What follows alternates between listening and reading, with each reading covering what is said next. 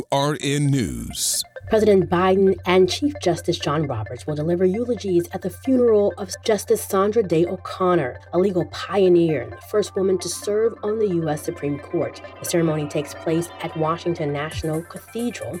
O'Connor, known as a dealmaker and fearless champion for women's rights, was appointed by President Ronald Reagan in 1981. She passed away on December 1st at the age of 93. She was renowned for her role as a decisive swing vote on the court and crafted key decisions and upheld significant rights during her tenure before retiring in 2006.